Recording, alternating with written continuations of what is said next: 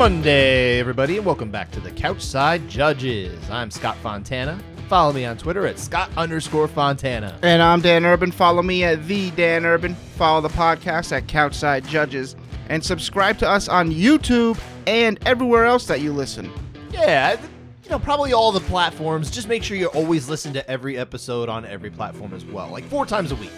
And as always, we talk judging MMA, so we'll be needing you to read that criteria. Yeah, why don't you do me a favor and get on that, please. Yeah, maybe I'm being too hard on the hammering too much about making sure you listen on every platform. If you have to skip one of your major platforms for the week, don't. Yeah, just don't. Yeah, just don't. No, seriously, we're trying to put a little more effort into the YouTube. We'll be adding a few more things, kind of from our back catalog, and trying to do a little bit better with providing more content on YouTube. So keep your eye out for that. So please do subscribe. That would be a help for us. Thank you. Mm-hmm. But you know who really helped out? I think everybody this weekend. The judges. Yeah, they were great. They were on point at UFC on Saturday night. 21 out of 22 rounds unanimous. Really 95.5%. We just don't get that. But it was great because for a while, and I didn't want to talk about this, talk about the no-hitter like I was telling you, Dan. Although you don't believe that, and I don't really either. But I was like, you know what? Let's go with it. Let's do it anyway. So I'm watching along and following along with the night. I'm not able to watch as much of the fights live as I would like to, be able to score. So I'm noticing there's a terrible heavyweight fight on, and I'm like, God, I hope there's no rounds. We have to go back. Thank God for getting that one. Yeah. First, no matter what, like that's almost more important than the judges being like unanimous almost on every round. It's just that they were unanimous on all heavyweight rounds. Yes.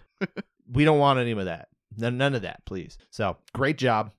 But yeah, it was a perfect 18 for 18 going into the main event, and then round 1 comes along, and Sal D'Amato messes it up. Come on, Sal.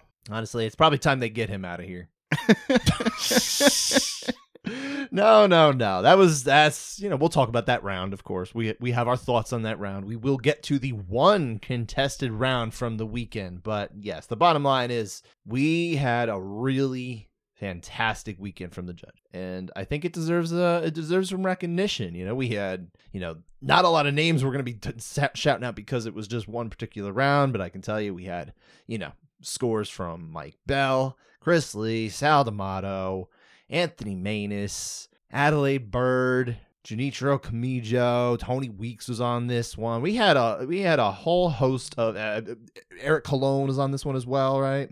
I think we had a really terrific weekend from the judges, so they all deserve a good shout out. Not just here and there, but especially for this weekend. I think they really they pulled their weight, did a great. Ron McCarthy, I should also note him as well. So terrific job on the whole. Awesome stuff. Mm-hmm. Made our jobs easier. Yes, it did. But yeah, that's kind of all. We don't have too much to really talk about other than the fact that Song Yadong got the win, an impressive win in the main event. Yeah, there's no storylines really that advance very far from this card. So. Not a whole lot, but I mean, Song Yadong is definitely someone who has that kind of like, will he be the champion one day kind of feel to. He's still so young, but he's looking really fantastic. And I think even when he has these setbacks, they're not such a negative that it's like a big setback. It's more like okay, you didn't get the win, but you kind of still impressed. And here, obviously, he really impressed in a victory. But the question I would have for you, sir, is he a future bantamweight champion? I don't really see it. You don't see it? Huh? I mean, it's possible, maybe. Well, sure, but I just like anything is. He's young enough where maybe he can get improved. I just see him. He really hasn't gotten that one win that makes me say he's the guy. Sure. So, I can see what you're saying there. So tough for me to tell you. I mean, when he went against Sandhagen busted him open. But he was doing well in that fight, though. Until he wasn't. Well, until he got busted open and took it away. Like I think he'll be able to hold his own against strikers. Grapplers at the top of the division. I don't think so. Not yet, anyway. Well, 1 or 2 of those grapplers who are at the top of the division who are actually fighting this weekend may not even be around for the long haul at bantamweight anyway. So he might not have to worry about either of them. Murab? Well, Murab is a different thing, yeah. Peter Yan, if he sticks around. Yeah, I don't think he has to worry about the grappling there as much. It's there if he wants it. No, but I don't know that Song Yadong is so weak in his grappling that he couldn't fend off takedowns from Petr Yan. I don't know yet. I don't know. I mean, he's got the win. He's got a win over Vera. Yeah, highly. I won't say high, not highly, but it was a close fight. Could have gone either way. Yeah, I think some people would call it controversial. I don't think I would, but it was close. Well, Marlon Vera would. Well, that's fine. Anyway, whoever's on the losing side of a split decision almost always is going to be like, yeah, it was, yeah. Unless you get a Paul Felder situation losing to Dos Santos, and he's like, huh? The still image of him looking that way is definitely grilled into my mind. I mean, you got Umar in there. Umar and him would be a fun fight. That'd be a fun fight. But I'm just saying, I think he's young. I see him sticking around a while. He's also young, but he also has a lot of miles on him. Like, how much more can you develop? Like, he's got a lot of fights in there. Yeah, but I'm not worried about the development so much. If you're talking about the number of fights, that's really more about like. Well, he needs to develop. He's not championship caliber just yet. No, I don't think he's championship caliber yet. I think but he's young. He's not even truly in his athletic prime. So he's 25. I think he could still improve as an athlete, even. You know, maybe. I got to see more. That's where I'm at. That's fair. No, that's fair. Absolutely. I don't think we have to linger too much more on this because we do have to get to all these contested rounds. Ton of them. Not a whole lot of them here. But we will have, in addition to the lone contested round, it's just the one, we are going to go back in time after that, but we'll save that for later. Start off with our one contested round, round 1, from Song Yadong's round 5 TKO victory over Ricky Simone. What was going on in this round? Pretty low output round. I think for like the first minute and a half, they just circle each other. Yeah. That's when Song lands a strong leg kick. Solid impact there. Throws a jumping knee after it, and really all it does is just make contact with the body. I don't think there's any impact on it at all. Simone splits the guard a couple times, land a couple combos, couple good leg kicks. Song also landed a couple more leg kicks as the round went on. Nice body kick. Scoring live, I scored it for Simone. So that's my score. I'm not changing it. All right. 10-9. That's fair. On rewatch, I'm not as confident in it. I think it's a fine defensible score, but I do think Song did more than I initially gave him credit for. All right. Yeah, I actually did agree with you. Okay. I did give this round to Simone, but also I thought it was really close. Mm-hmm.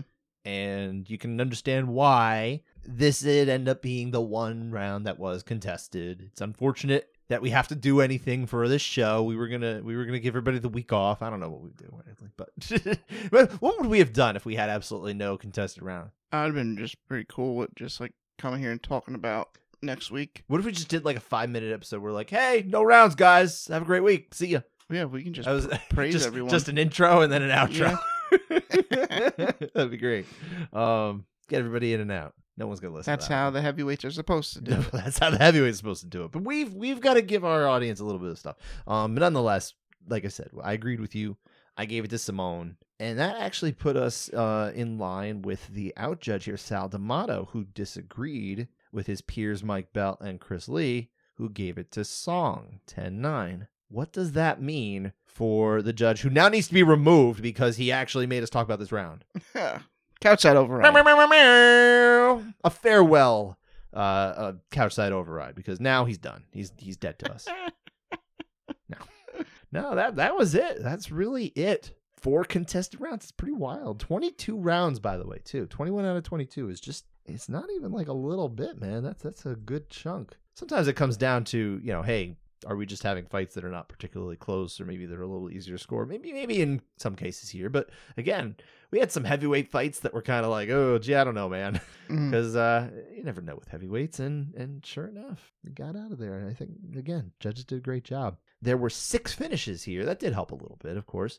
2 of them were in the first round. 2 of them ended by TKO or KO. And there was 4 submissions. So we're back on the more submissions than TKOs train. Good. Although I still feel like it's gotten almost balanced out now. Because we had a few weeks where it was like all TKOs and KOs, man. All strikes. All the time. Well, what was your favorite of these, this little handful here? Well, it was, Cody Brundage showing off that fight IQ, jumping on a guillotine against one of the best grapplers in the world. Me? Yeah, you. Yeah. Adolfo Vieira, basically putting himself into an arm triangle. Set it up beautifully just for him to just squeeze his head off. It was not the greatest of moves. He has a guillotine finish in his career. Sure. But it wasn't over someone like Rodolfo Vieira. It's like It's not that he can't hit it, though. It's just No, he it's didn't not there. really have it. That's He never didn't have it. It's never happening. It wasn't presenting. I mean, look, we've seen Adolfo Vieira get submitted in the UFC, and that was stunning enough to happen. This was different. No, I'm not. I don't disagree. Brundage already rocked him on the feet. Like Yeah. you shouldn't. Why put yourself on the back there? Yeah, But that was my favorite because Adolfo took advantage of the situation, got the tap. There you go. And yours? I liked Irina Alekseeva's. Well, she kind of destroyed Stephanie Egger's knee there. It was weird. It was unfortunate because it kind of got wrecked even before she really had it. Yeah, well, it wasn't even like the right movement. It was just like the outer portion of the knee that got like popped or whatever. I wonder if it was like, I mean, it was a knee bar, obviously it goes down as a knee bar submission, but like, was it the typical motion of the knee bar or the actual implementation of the knee bar itself that really did it? Because it was kind of weird. Again, it's like someone that pops their own knee when they're in like a body triangle or a regular triangle, and that like motion of the outer portion. Yeah, it was a little strange, but nonetheless, I thought number one, you give me an not unorthodox but uncommon in MMA submission victory. I'm always going to be like, oh, that's kind of fun. It's good to see it because, we get arm bars all the time. Mm-hmm. We get guillotines. Mm-hmm. We get a lot of rear naked chokes. Ton of those. And that's kind of like the big three in mixed martial arts these days. Yeah, maybe if you hit one of those, they just win the round. We're still going back to that. I guess we're going to keep going back to this. You hate that so much. I mean, it's stupid. It but is like, so yeah, dumb. yeah. All right, I had to get one in there. That's all right. That's all right. That's a callback for people. If you didn't catch that, go back a few episodes or something, or just move on with your life. Let's just move on. You can just move on with your life if you want to. But yeah, so that was my favorite. And she only needed about 2 minutes. I think 2:11 was the time on that. So for Alekseeva, so yeah, it was great debut for her. I think they called her Russian Ronda or something. Was that what it was? Is that what I didn't catch that. I believe they called her Russian Ronda, or maybe she's just Ronda. Her nickname has to do with Ronda Rousey. As they were saying during the fight, I guess she used to have a haircut that made her kind of look like her. Okay. And then she got a different haircut. Now she's like, now I look like Henry Cejudo. All right. I thought it was funny. They were joking about that. They were like, you didn't remember. I guess I don't think I had this. You might not have. Okay, I get you. Yeah, it was funny. But we had Ronda's, of course, the arm bars. Now maybe she's the knee bar. Maybe she's just gonna hit knee bars, everybody. Hey, that'd be awesome. That'd be cool. Not good for the knees though. Definitely wish Stephanie Egger well in her recovery because knee bars suck. But that is it. That's everything we had from UFC Vegas number 72 for the week. What is this, a record? This is the least amount of contested rounds we've ever had. We had some filler in there too. I feel like we could have got this done even quicker if we wanted to. But we could. Sure, we could have. But again, that is it for that one. We just don't have a whole lot more from going on, so we thought we would kind of pad it out a little bit with a little, reaching into the back catalog of the UFC for some past judgment. We haven't done past judgment in a long time. It was like last summer last time we It's really been a while. did it. Yeah. So I'm glad we're going back to it. I like doing them. Dan has soured on them in recent times, but once in a while. Yeah, once in a while. It's all right. We can bring it out of the closet. Give you a double dose. Yeah, we're going to do two. One of them is going to be revisiting a fight we've already talked about on our show way, way, way, way back before we had, let's say, a more enlightened understanding of how to implement the criteria. And another one is one we haven't spoken about. But both of these fights took place in New Jersey, where we're going to be having the fights this coming week. So we thought we'd bring it in a little bit with a little Jersey flavor. Yeah, good Taylor ham flavor. Yes, Taylor ham. I don't care if one of these fights took place in, the other country. We're in Taylor ham. Well, country. actually, one takes place in Taylor ham country, and one takes place in pork roll country. Well, that's what I'm saying. No. That's what I'm saying. We don't talk about that. Oh, we don't talk. Okay. No. You missed out.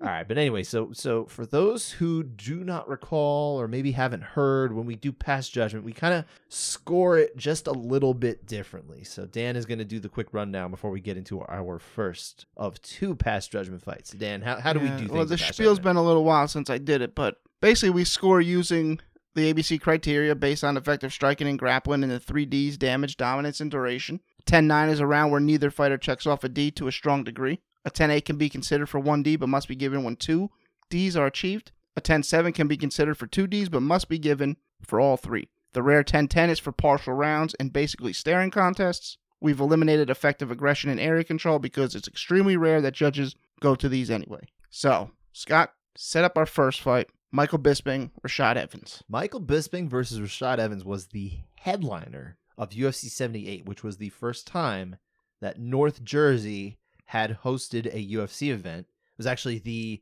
first one at the Prudential Center and opened just a few weeks before this. So it was one of the first non-hockey games that actually took place at The Rock.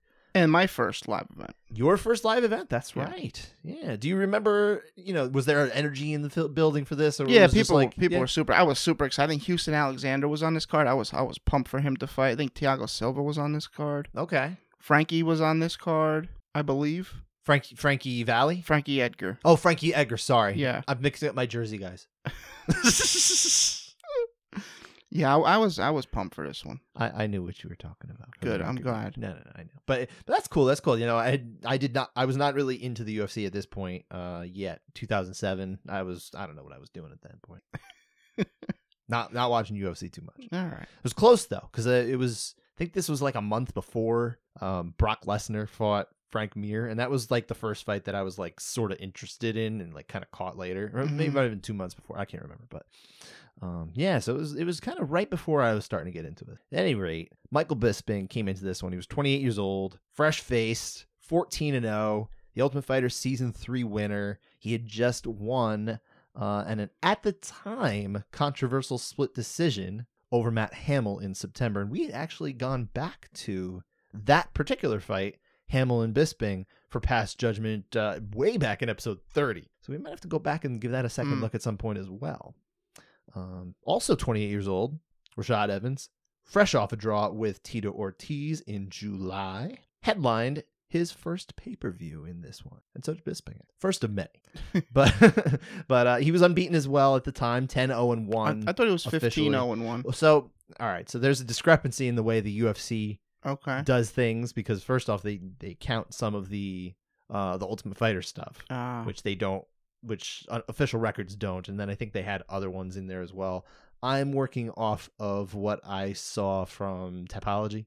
Okay. So, these things kind of sometimes fluctuate depending on what's considered official and what's not. So, but anyway, I'm going with that. So 10-0-1, 5 wins in the UFC. That's undebatable unless you count the Ultimate Fighter. But that did also include that he won Season 2. So it was Season 2 winner versus Season 3. Yeah, I was big into Tough, so I was into this. A lot of people were. So. I mean, it was a very rare at the time non-title headliner for a pay-per-view. Yeah, and only 3 rounds. And it was only 3. This was back when they were only doing 3 rounds. It took several years for them. So I think 4 years for them to get to the point where they're actually doing 5-round non-title main events. There might have been a struggle rounds 4 and 5. Yeah, but we might have gotten an end. That's true too. We might not have needed to go back to this one. But anyway, the judges for this one, being in New Jersey, it was Romulo Bittencourt, Eric Colon, who was announced as Eric Colon by Bruce Buffer. He got it right that time. Yeah. Way back then, he actually used to do it right, and now he's just Eric Colon. It's been that way for a very long time. Yeah, go figure. But then Doug Crosby. Never heard of that guy. Yeah, who's that guy? I don't know. Referee for this one, Dan Mergliata. Also looked very different back then. Him and I caught a glimpse of Eric Colon in the cage side too. Fresh-faced individuals, these guys. Dan Mergliata, Eric Colon. It's a different time. All these, Bisping and Evans too. Everybody's so much younger. Yeah. 15 and a half years. Yeah, Bisping a bit softer looking. Now? Yeah. Then. Oh, then? Now he's a lot. No, now he looks like he's in the best shape of his life. Well, yeah, he looks terrific. So you can't see as well. Yes, he was able to see with both eyes in this one. Yes, that's true. Still had 2 functioning eyes. We should also note that we do not have individual round scores for this fight. So use your imagination. But we will give you their final scores at the end. That much we can at least provide for the judges. So let's get into it. Round 1. What's happening? They start out, they have a nice little exchange. Like, this might be a wild fight. I think Evans got the best of it before trying for a takedown. They spend quite a bit of the round clinched against the cage, with Evans trying to get Bisping to the ground. When they're separated, Bisping does get a couple good shots in, but I think so does Evans. I think Evans is getting a little bit of the better of it here. Evans gets a takedown, passes to side control. Doesn't really do much there with it. Bisping gets back up, and in the clinch, they exchange some elbows. Evans lands 2 good ones to Bisping's 1. Evans takes him down again. They spend the rest of the round, Bisping in half guard, trying to get up, and every time he sits up, Evans pushes him back down to the mat. I think this is pretty clear, 10-9 Evans. Yeah, I think it's 10-9 Evans for sure. We should also point out at the beginning of this, because we're talking about 2 fights that are much older. Mm-hmm. The scoring criteria was a very different thing at that time. Mm-hmm. It's, we're going to look at it through the eyes of modern MMA judging. Right. That may not match up in some of these instances with the way it was judged at the time, where, things like ring generalship and all sorts of things that we just don't really do anymore were factored in. Takedowns had more weight, all that sort of stuff. It was less about the effect of the takedowns and that kind of thing. It was more, it was a rougher time. It was an earlier time, right? Goldie will point out how the fight scored randomly. Yes, at some point. Which round was it? Like round 2? Round 3. Round 3. Round 3, he just blurts out effective striking, grappling, aggression, and cage control, or octagon control. Totally out of context, and then we just moved on from it. Just out of nowhere. It was just a total non sequitur, and then we moved on. Very, very strange. There's a lot of awkwardness from Goldie that we just don't have anymore. It was fun for a time, and I think it ran its course, so I think we moved on to a more evolved time, I think, in MMA commentary, at least, most of the time. Round 2. No, I didn't. I said round. I didn't even get to this at all. Yeah. I have Evans. Yeah, we both had Evans here. That's all I really have to say. I'm gonna say I think all the judges probably agree. I think this round was probably unanimous. There's a good chance. Yeah, I would think, but I mean, I don't know, because there's a split round in this fight. We'll have to figure out what it is at some point. So I mean, we can guess. We don't really know. So, but let's move on. Round 2. Bisping comes out with a flying kick to the body. They have a little bit of an exchange before Rashad gets a big double leg. He could have slammed him harder than he did. He didn't, he kind of took it easy on him, I thought. And they're active. Both of them are very active on the ground. Bisping, instead of the typical Bisping that we're used to throughout his career of getting taken down, getting right back up, or not getting taken down at all, he was closing his guard and throwing punches from his back. So, when Bisping's career, it's kind of more, you see the evolution here, and this is kind of the beginning of it. I always saw Bisping as one of like the early innovators of using the cage to get back up from being down. It was like, at the time, it was always viewed like, oh no, you don't want to be in that spot because there's like less options. But it was like, oh no, there's actually more. Yeah. So, but he wasn't at that point yet. It was weird. Yeah. Back in the day, how that he changed all that. But anyway, Rashad loses his mouthpiece. And they fight a little more, and it's not like there's no action. I'll give it to him. Rashad's not trying to pass; he's just throwing punches from guard, from inside guard, Michael Bisping's guard. And then Big Dan, he stands him up. I thought it was a really weird stand up there. Not a fan of those. We don't see stand ups like that as often anymore. Yes. Typically. Anyway, that was like the first half of the round. So now they're back on the feet for the second half, and you can tell Rashad's tired here. And Bisping starts landing some good combos. Rashad's throwing back. He's landing a few of his own. I think the impact is definitely on Bisping's side here. Close round. I got a side for Bisping here, 10-9. Also, I want to point out in between rounds, as Scott was saying before, how we're seeing it through a modern judging criteria. Back then, Joe Rogan says something along the lines of, Rashad has the more takedowns, but he's not really doing any damage with them. Not sure how the judges are going to score them. It was prescient. It's like it was like a thing that he could have said now, but he wouldn't say now. Yeah, now he's soured on whatever he said then. Yeah, go figure. Everything is backwards. But yeah, I don't know. I mean, a fight. What do you think of this round? Do you think this could have been a split round? I think this could have been. You think this possibly. is a swing? Yeah. Okay. Depending how much weight you give Rashad's first half. I feel like that's kind of what it comes down to. Is again, and trying to think through the past lens, and we're just kind of guessing here to a certain degree. So, but I did agree with you. I thought Bisping had this. I think from today's standards and today's judging eye, it would be much easier to give this round to Bisping. I think the impact is much more prevalent. Impact and effectiveness of the strikes, I think, is there. I feel like close but clear by modern standard. Okay. Again, the caveat here is modern standard. So, but I have it 19-19. So do you. We have a tie going into the third and final round of this main event. Yeah, this was a decent round. Nah, both guys are exhausted. More so Evans. Evans landed a couple heavier shots. Bisping was good. Kind of just touching Evans. Feel like the more cumulative type shots. Not really the heavy impactful ones in this round. I'm noticing greater effect when Evans lands. Not by that much. He does get a takedown early that Bisping, accepts, but nothing really came with it. It's a close round. But I think Evans was more effective in this one. I went the other way, actually. And again, Alright. this is still viewed more through a modern lens, right? Mm. Because I can see how this one would end up being much more of an Evans round, like at the time, right? I think they weighed takedowns a little differently then. Mm-hmm. Again, this is a little bit of my guesswork on this. Mm-hmm. But yeah, I think by today's standards, this is a lot closer. Well, yeah, it's a very close round. As opposed to round 2, I thought might have been close at the time. I think round 3 is the one that actually would have been a swing round by today's standards. So I did go for Bisping here. I thought the strikes landed were just a little bit more effective. All right. A little closer round. So I went that way, and I gave the fight to Bisping, 29-28. You went the other way. Same number. Rashad Evans. Yeah. So, but that does it. So we're split even by today's standards. It's changed in the way we got there, but I think we still ended up in this is a very close fight. Not controversial, just close.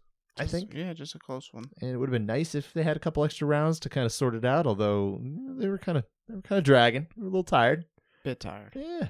Back then, the conditioning wasn't quite to the level it is today. I think. Mm-hmm. Especially someone like both Bisping and Evans they're 5-round guys. Eventually they became 5-round guys. Oh yeah. I think even more so Bisping. But Rashad spent most of his career at 205 anyway. He did. But he did. Bisping eventually realized 85 was his home. It was after this fight. This was his last light heavyweight fight of his career. Okay. Everything after was 85, and he always hit the button. 185, nailed it. Made weight 185, 186. Yeah, it's weird. I hated Bisping going into this one. A lot of people did, and I love him now. Yeah, he's fun. He's fun. Well, he enjoyed getting a rise out of people, right? Mm-hmm. He played that up. Well, I hated him from the show. But I think he knew that too. So maybe he was. I didn't watch the show. I remember. Maybe he was just a bit of a punk back then. I don't know. I remember the one that put me over. I was like, you know what? I don't like this guy at all. he's having a conversation in the house, and he's like, "Forget Team Ortiz. Forget Team Shamrock. I'm on Team Bisping. I don't care about the team. It's just an individual competition." I know, what a jerk. And I was caring like, about himself. I was like, man, it's about the team. And I'm telling you, that's what made me not like him. I love that one quote. I like that. That's hilarious. By today's standards, it's just like they're just all for themselves, especially on that show. Yeah. Well, no, I've changed my mind. Obviously, you're more evolved. We should, before we close out of here, we should note who scored what. It was judges Colon and Crosby who had this 29-28 for Evans, and it was Romulo Bittencourt scored it for Bisping, like I did. But again, I don't know if they Homilo. I think it's Homilo. What makes you say that? Well, I believe he had. I think he was the head instructor at Henzo Newark. Oh, I'm not as familiar if I'm with not him. mistaken. Oh, good for you. By the way, it's cumulative, not cumulative. Cumulative. Since we're correcting everybody here. Cumulative. Cumulonimbus. Those are clouds. Cumulative. Cumulative. I like meshing syllables together. That's all right. Cumulative.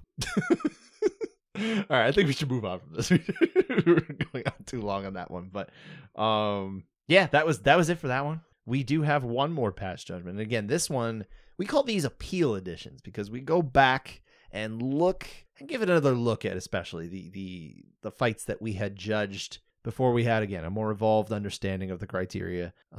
This is a one that we looked at way back in episode 7, not UFC 7. This was, I can't remember if it was right before or right after you had gotten over COVID. And this was deep in the pandemic, like the early days, the dark days, and we were doing this remotely. It was like an all BJ Penn episode. So this fight is BJ Penn against Caol Uno II. All right. The notorious draw that dead in the water started the lightweight division, of the UFC. Back at UFC 41. This was on February 28th, 2003 at Boardwalk Hall in Atlantic City. Headliner was Rico Rodriguez defending, well, not successfully, his heavyweight title against Tim Sylvia. Sylvia ended up winning that one. It was also the final of a 4-man tournament to crown this lightweight champ, which again did not happen. Jens Pulver had left the UFC over a contract dispute, so he had vacated the title. That is why we were here. The tournament began in the semifinals, by the way, the previous September. Penn beat Matt Serra. Caol Uno had defeated Dean Thomas. and those were both by decision. So that is how you were curious when we were watching this. You said, how did Caol Uno get here? It's like, well, this is why. Well, that's what I was wondering. I mean, he got destroyed the first fight. Yeah, It's but only 7 events well, they later. made a little tournament. With 7 events later, how far away is that? At the time, that was like more than a year. Yeah, that's It was wild. well over a year because they were having like 5 to 7 events at this point in a year. Okay. It was not that many. Mm. And in fact, I think about this sometimes. It's like if you go back and you went from like UFC 41 or UFC, let's just go with UFC 1 to at what event would you finally get enough fights to make up for how many fights we watch in 1 year now? It's probably like well over a decade. Wow. That's my guess. All right. Yeah. Be interesting to see. That's a very nerdy thing to do, and that's right up my alley because I'm a total nerd. Yeah, that's for you to figure out. I should also point out that, like, as much as this was for the title, right, and we thinks of BJ Penn as one of the greats and kind of number one. Takanori Gomi was considered number one at this point. He was still fighting for Shuto. So Pulver had just been knocked out, I should say, a month earlier by Dwayne Bang Ludwig. Penn and Uno were right behind Gomi in the rankings, so there's a lot of, who's the best at this point. So they were really trying to figure this out here. And again, we didn't get that. We didn't get resolution anyway, but the judges for this. Oh, you wanted to say something. What were you going to say? when was this? What was the date of this fight? February 28, 2003. So 2003. a little more than 20 years ago. Yeah, I was going to say, I was trying to see how many fights they had. I'm sorry, give me the date one more time. February 28, 2003. Okay, so later in the year, BJ settled it. BJ finished Takanori. Takanori Gomi. Yeah. So he did. Eventually, he got took it over. Yeah, we settled that because obviously he left. He had kind of a little bit of a UFC sabbatical. Mm. But anyway, the judges for this one, once again, Doug Crosby, never heard of him, and Tony Molinax and Steve Wright. And this being 20 years ago, you can imagine we don't have individual round scores. Who knows how we got there? We'll go over why. But anyway, we just had the final tally. I wish we knew how we got there. I wish we did too. Also, I'm kind of confused how we got there the first time yeah. we did this. Yeah. We'll figure that out. I think I have a better idea of that, at least. The referee for this one, by the way, was John McCarthy. And that leads us into round one. So, Dan, what's happened in round one? Yeah, BJ Penn lands a nice right hand early, gets a takedown, gets on the back, lands a couple strikes. Uno gets back up. BJ gets it back down. He's on the back again, landing some punches. A couple of these heel kicks to the belly. I think we definitely got dominance here, but I'm a little short on damage. I'm just going 10-9. Yeah, I think for me, this just felt like a little bit of a different round. It felt like kind of like, okay, this was BJ. This was really BJ. And we do have the dominance here. I checked off dominance. So I actually did go the 8 here. But I understand this is kind of an 8-9 split in the CSJ system. So I can see why you ended up going the other way. It's very close. I feel good about my 8 here.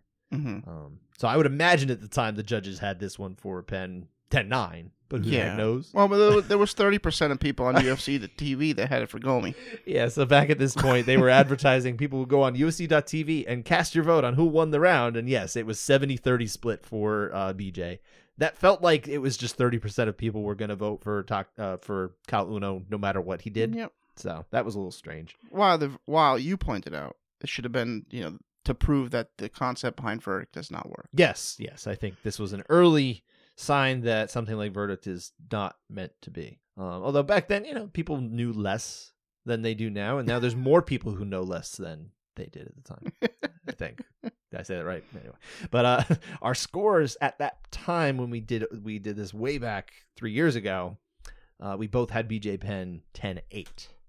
So, you saw it a little bit more. I think at the time we were doing it more as like, okay, well, he definitely won the round, so we're going to do an 8, as opposed to like, well, it was close, so we're going to go. Yeah, like there's no argument. We did things a little bit different then, which I still don't hate the idea of, but we're grounding it in the criteria of today and the 3Ds and at least applying them to, a different way, but nonetheless, it's still going to be evaluated in the same way you would. So let's move on to round 2, though. What's going on here? Yeah, not the most exciting round. Uno's landing some good light kicks. The commentary's even like BJ should probably start trying to check these. BJ lands a couple shots to the head, but mostly this round is Uno. He gets a couple takedowns, these nice little trips, a little ground and pound with it. 10-9 Uno.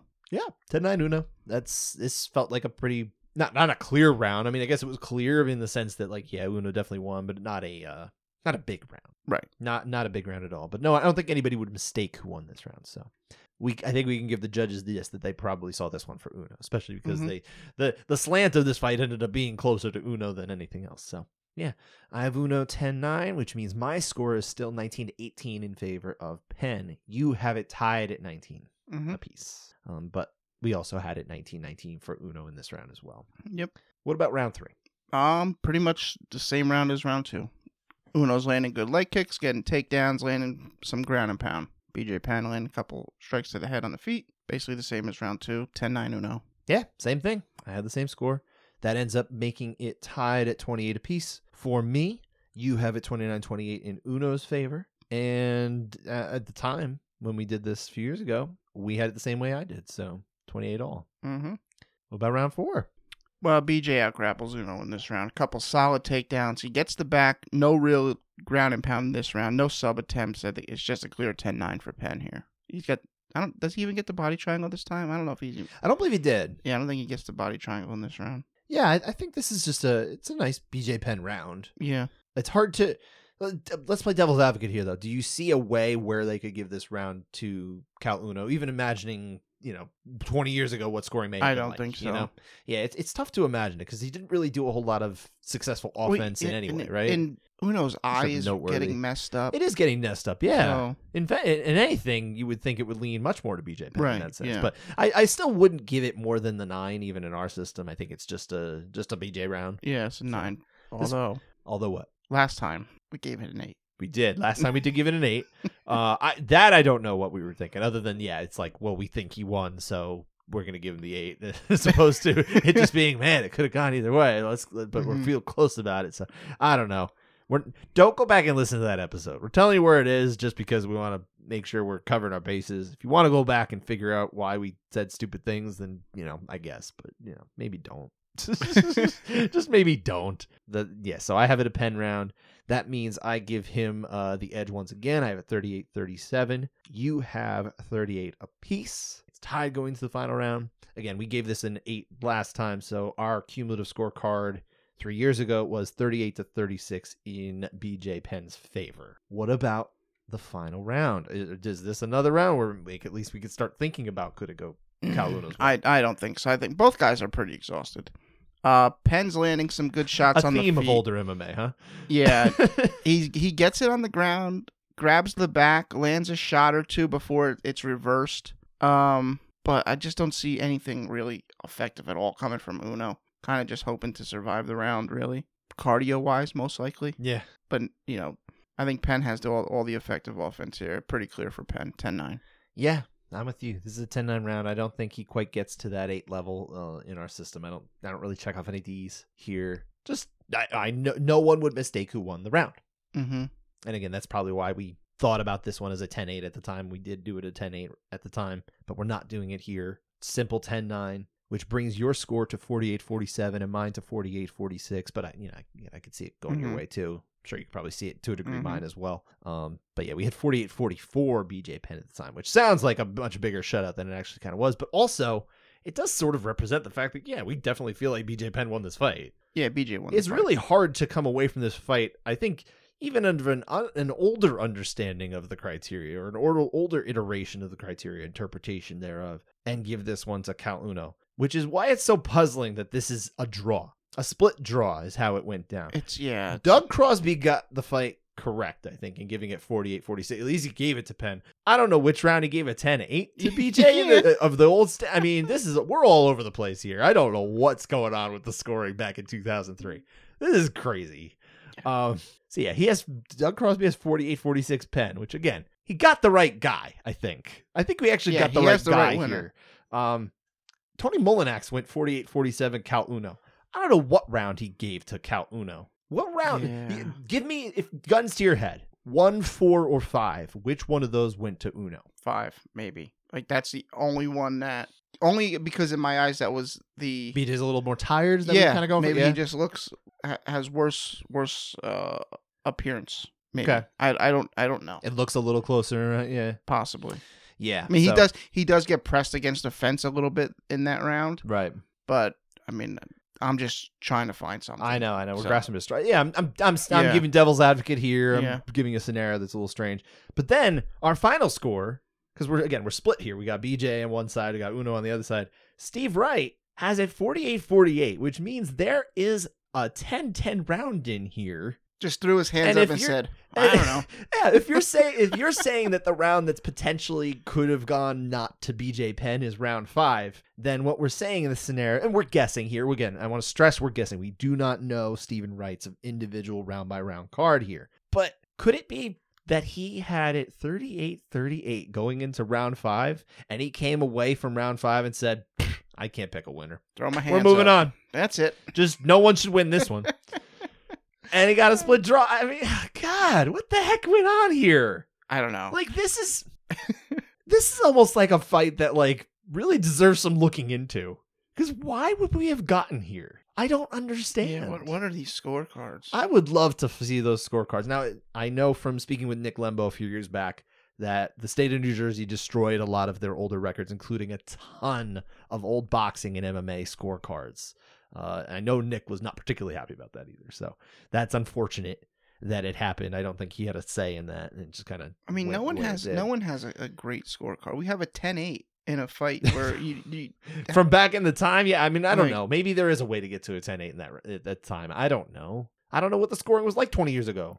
we Not got entirely. I mean, we can just extrapolate. we got the wrong winner, and then we have one where you just throw your hands up and say, I can't pick a winner. If anybody has some old school knowledge of the way judging was at the time, or maybe wants to go back, especially if you're a licensed judge, an experienced judge, if you want to go back to this fight for us, I would love to hear your thoughts on this fight and the individual rounds. And if there is any point in time where it could be conceivable to give 3 rounds to Caol Uno, I would love to hear that, because this is a hard one. This is like, I mean, this is a robbery. This is an old school robbery to me. All right. Even from the time, this feels like, man, they didn't get it right. But maybe I'm wrong. Maybe I'm looking at it from a lens of, again, I wasn't even watching MMA at this point. I was still in high school. I wasn't watching MMA. I was probably watching football and basketball and baseball. What was it? Was February 2003? Mm-hmm. This was, I was gearing up for a couple of really excellent seasons from my Marlins and my Panthers. I went to the World Series and Super Bowl respectively. One of them even won. It was a good year for me, sports-wise. But I wasn't, UFC was not on my radar, so I don't know. I would love to get some feedback on this one, though. If anybody wants to watch it, please do. Let us know. Mm-hmm. But that is it.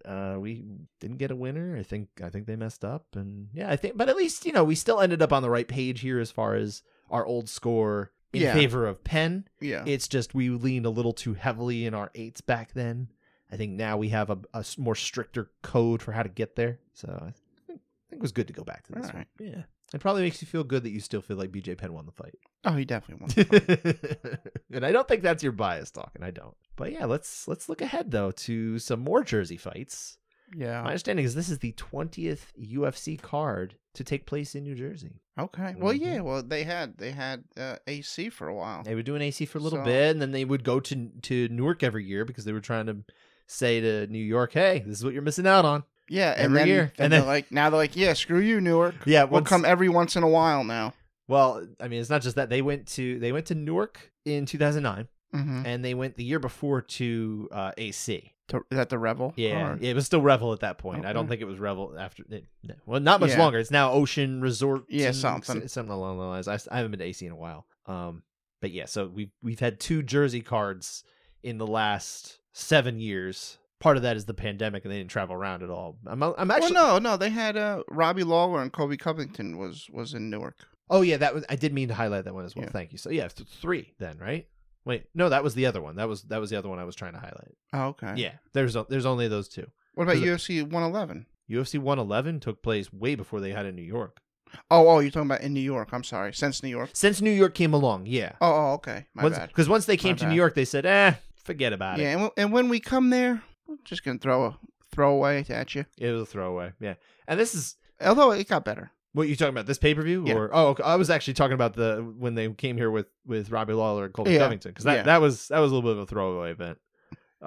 Middle of the afternoon in New Jersey. That was rare in and of itself. But yeah, this UFC 288 this weekend, this coming Saturday. I don't think it's the strongest of pay-per-views, but I actually think it's kind of deep enough that there's actually at least a pretty watchable card here, even for those who are not going to attend in the Rock in the Prudential Center for the exorbitant prices they are asking. Crazy prices. It is crazy. It's like $240 to get in the door for this card, which is high, especially in Jersey as opposed to the Garden. Yeah, like in that past Judgment, I think I paid $40 for my seat. Yeah, that's right. I was asking UFC you about 78. that. I wish I knew how much I paid for UFC 111 because that was my first event. I want to say I didn't pay more than $60 for that one, and I had pretty good seats. I will say this though, because I like UFC 288 in that I actually think it's got a good, solid headliner. I actually think this is a good. I think it can carry a card, which is crazy because it's actually the first time Aljamain Sterling has headlined a UFC event. Wow, I've seen him headline before that though. Oh yeah, no, I understand. That was a CFFC, your favorite. Yeah, that was wild. But no, this is the first time that, especially as champion, it's the first time that they've said in a while that they said we'll put the bantamweight title as the headliner. It's been quite a while since we've had that, so it's nice to see, and I think it's a good fight for it. Henry Cejudo coming out of retirement, hasn't fought in 3 years, wants to get that belt back, almost exactly 3 years actually, when he retired after beating Dominic Cruz in that fight that Cruz cannot let go of the finish. He can't. He can't let it go. What did he jokingly called Keith Peterson all nonsense. Yes, Keith last week. Peterson. Which, okay, fine. It's kind of funny in the context, but also it's just wrong because he did the right thing. Yeah, he saved him from a beating. So. And probably wasn't drinking or smoking cigarettes all day before the event. Yes. Let it go, Dom. Just move on.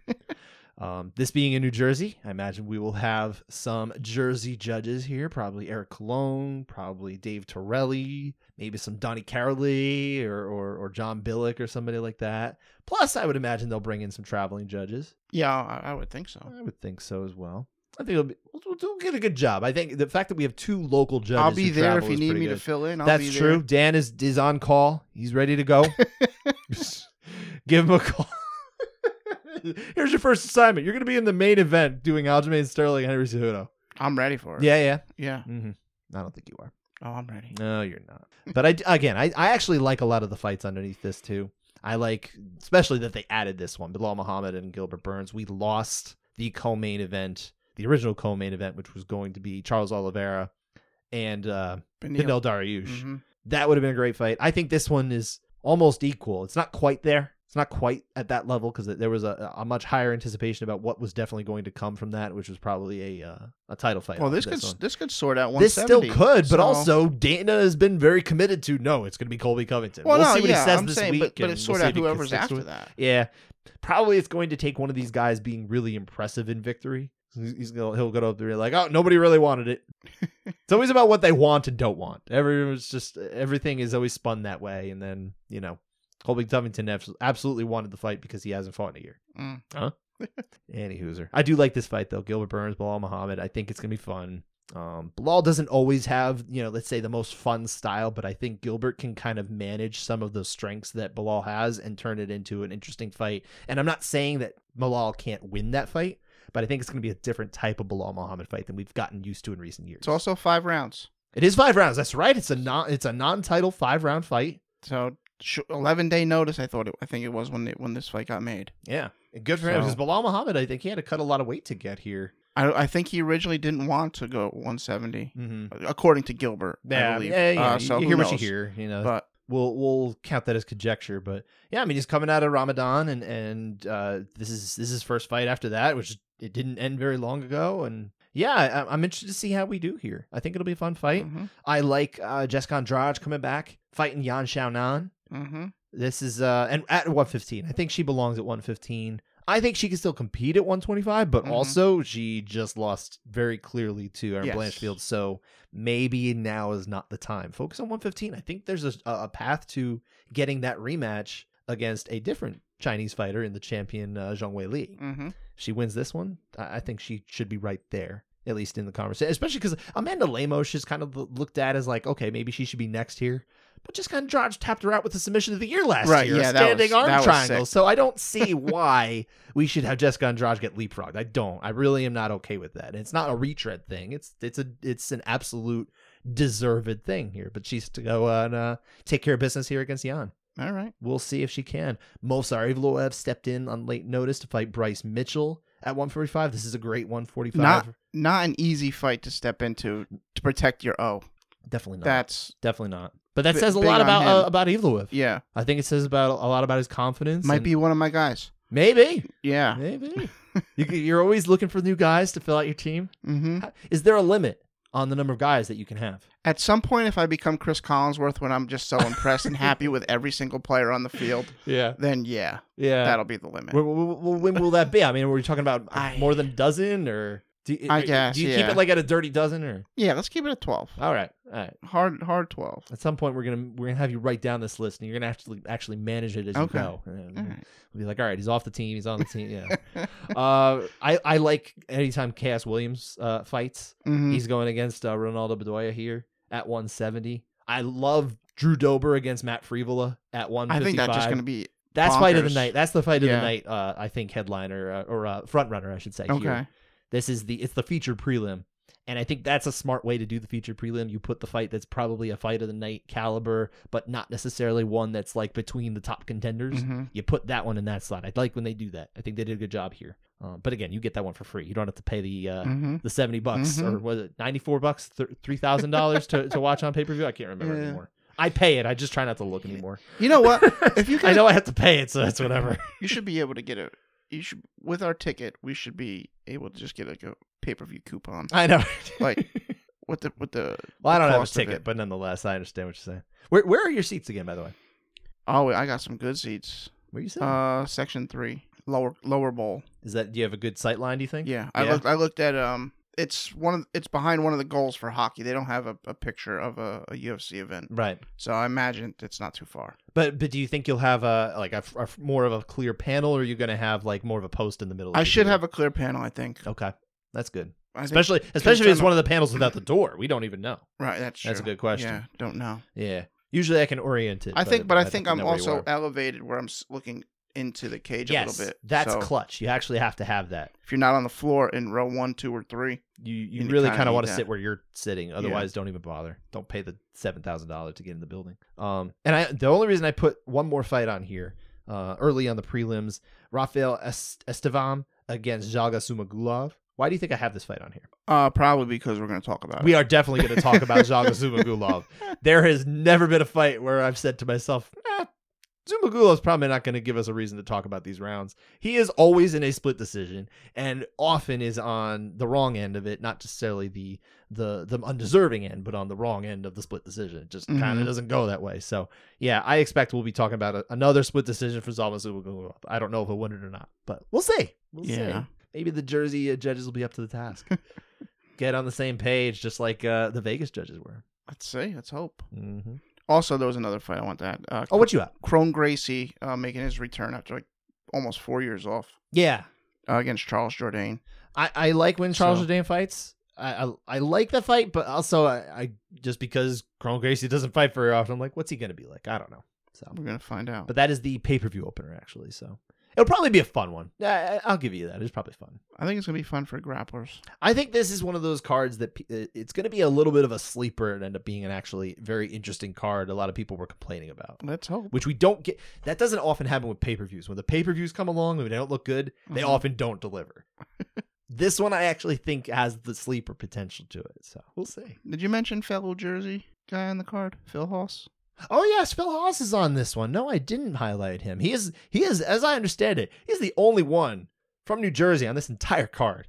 So I'm gonna say this: bad job by the UFC on planning this. How did you not manage to get any of the following fighters on here? You didn't get Jim Miller. You didn't get Aaron Blanchfield. You didn't get. I don't even know who's from South Jersey anymore. I'm trying to think. I mean, I feel like the South Jersey crew. Frankie could have came back. Yeah, Frankie's not going to come back. Oh, okay. No. Leave that alone, please. Let him chill.